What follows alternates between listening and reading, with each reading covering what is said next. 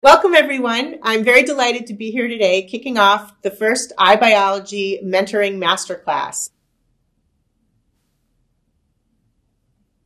I'm going to talk today about one of my very favorite subtopics of mentoring, which is peer mentoring groups. This is the first of a three-part series. The first part is going to be about what is a peer mentoring group and a little bit about why mentoring is fantastic, even if you don't think that yet. The second part will be more about the logistics of forming an actual peer mentoring group. And finally, some mentoring general best practices that will help you in all of your mentoring relationships, groups, or one-on-one mentoring. What is mentoring? Really, people think about this as some sort of loaded relationship, comes from Greek mythology, a lifelong teacher. In fact, I saw a Nobel Prize winner say that a mentor was always someone who was in your life forever. And that's just really not the case. You can have a mentor for a minute, you can have a mentor for a week, and you can have a mentor for a really long time. But it's not even always a formal relationship. Anyone who's teaching you perhaps a long-term technical skill or shares advice or even inspires you can be a mentor. Mentors are not there to solve specific problems. They're really there to help ask questions and to help you work through making difficult decisions. It doesn't have to be something big and loaded. And mentors may come in and out of your life, and you may be lucky enough to find a mentor that does stay with you for a long time and serves as a mentor. And that's great. That should happen naturally, though. It's not the kind of thing that you should expect or push for if it doesn't come naturally. So mentoring really solves the purpose of helping you navigate change. And we have so much change in our lives. If you look at your career path, every time you make a transition, every time you're promoted, every time you want to be promoted, every time your life situation changes, maybe you have to change your geography. All those changes are really stressful. And so mentors really help you work through that stress. Think about the choices that you make. Not that any choice is necessarily right or wrong, but maybe make the right choice at the time and help you work through all those different changes. So the more mentors you have in your life, the better, because change is going to happen and different types of change will need different types of support. Organizations that have a lot of mentoring and teaching also really benefit from it. And I mention this because I'd like you to think about your own organization and perhaps how you can bring more of a mentoring culture to your group, your department, your lab, wherever it is that you are working.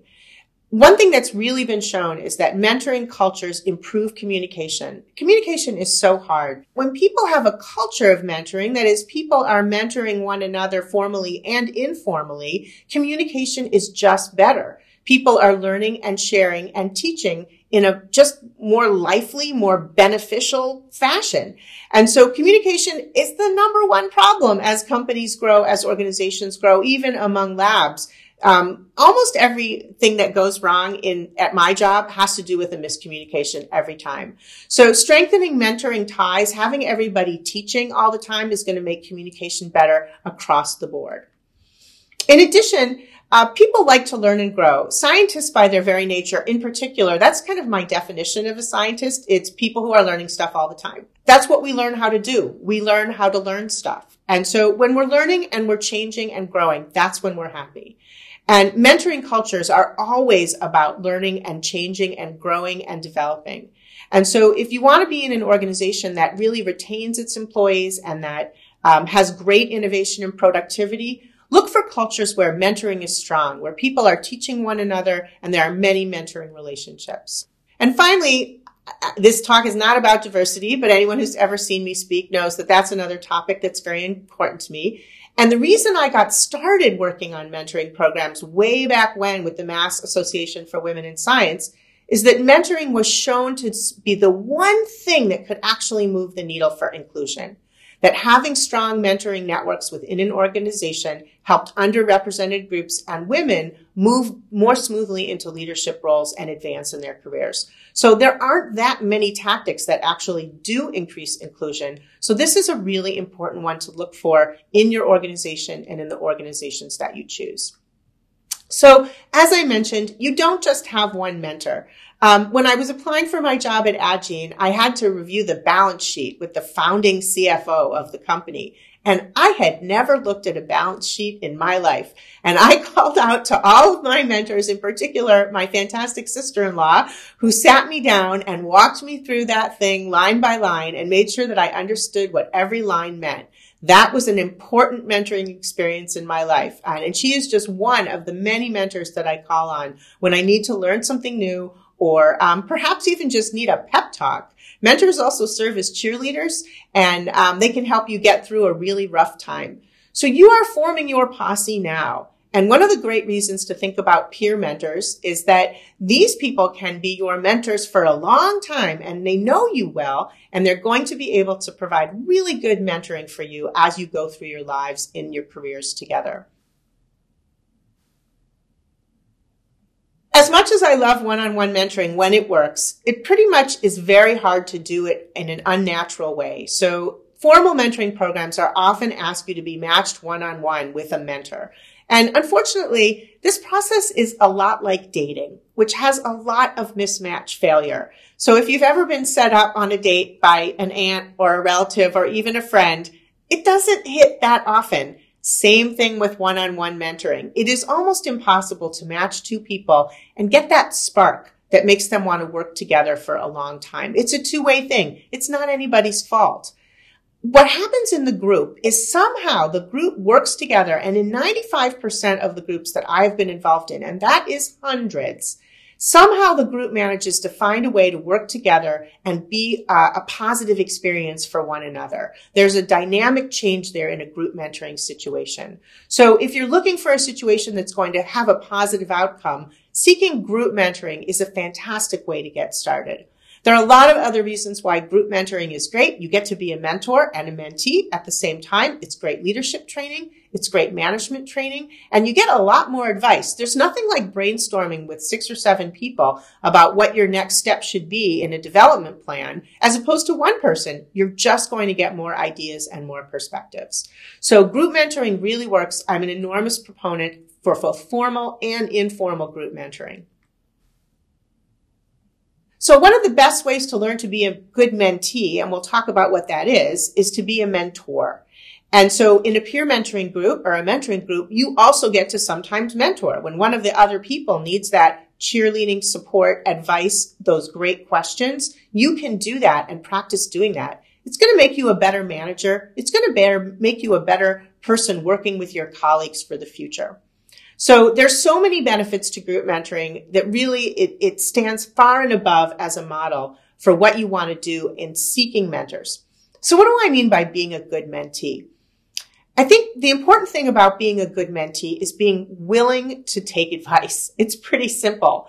If you're not willing to hear the advice and the feedback and the suggestions from the people in your group, then you're really not ready to be mentored. And so they're not going to be satisfied, and you're not going to be satisfied by that experience.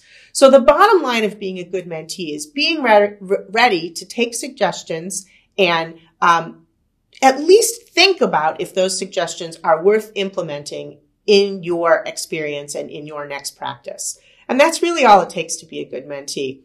When it comes to a mentoring group, the other part needs to be that you are engaged in the group. So if 6 people are being mentored together, then you all need to be engaged and make a commitment to the group to be involved. So 2 things to being a good mentee in a group: listening and being ready to consider the advice that is offered, and engage. Because the more you engage, the more you're going to get out of the experience. You know who can be the really awesome mentors is your peers. Not someone older than you, not someone more experienced, not someone more important, whatever that means, but just the people around you. They get you. They know what you're going through. They know the stress that you're having, and they completely understand the situations that you're going to be describing to the team. So if your first group mentoring experience is with your peers and there isn't even a senior mentor in that group, it doesn't matter. There is plenty of content and knowledge that you guys can work on as a group together, and the group can bond over their learning and teach one another. So if you don't have a great mentor as a lab head, as a lifelong mentor that you found in your networking, if you don't have one of those, it's a great time for you to think about forming your first peer mentoring circle.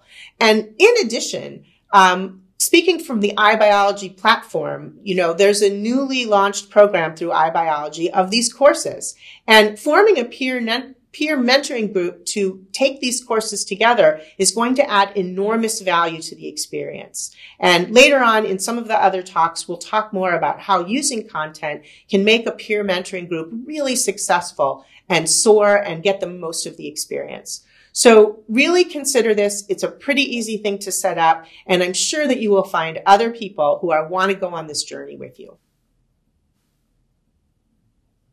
So why does peer mentoring work so well?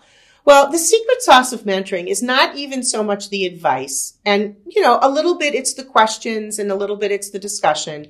But the secret sauce of mentoring is the accountability. If you have a few other people are saying to you, hey, Joanne, you said you were going to do 3 informational interviews last month. How come that didn't happen? Well, you're going to get that thing done. Having accountability for our personal goals, not just our technical goals and writing papers and the things that we're in academia, perhaps that we are being forced to do, or our deliverables in our job. Those things we have to do, and people are making us do them for our jobs. What mentoring brings is the accountability for our own personal growth and development. And peers are great at helping with that. If I did not have, in the before COVID, 4 women at the gym who would text me if I didn't show up every morning at 5:30, there are a lot of days I would have rolled over and turned off the alarm. But knowing that those texts were going to come really brought me the accountability to be a much more regular person at the gym exercising. Look for that accountability. It's going to help you be more accomplished. So thanks for joining us for this first part of the Peer Mentoring Masterclass. I hope you will join us for the rest of the series.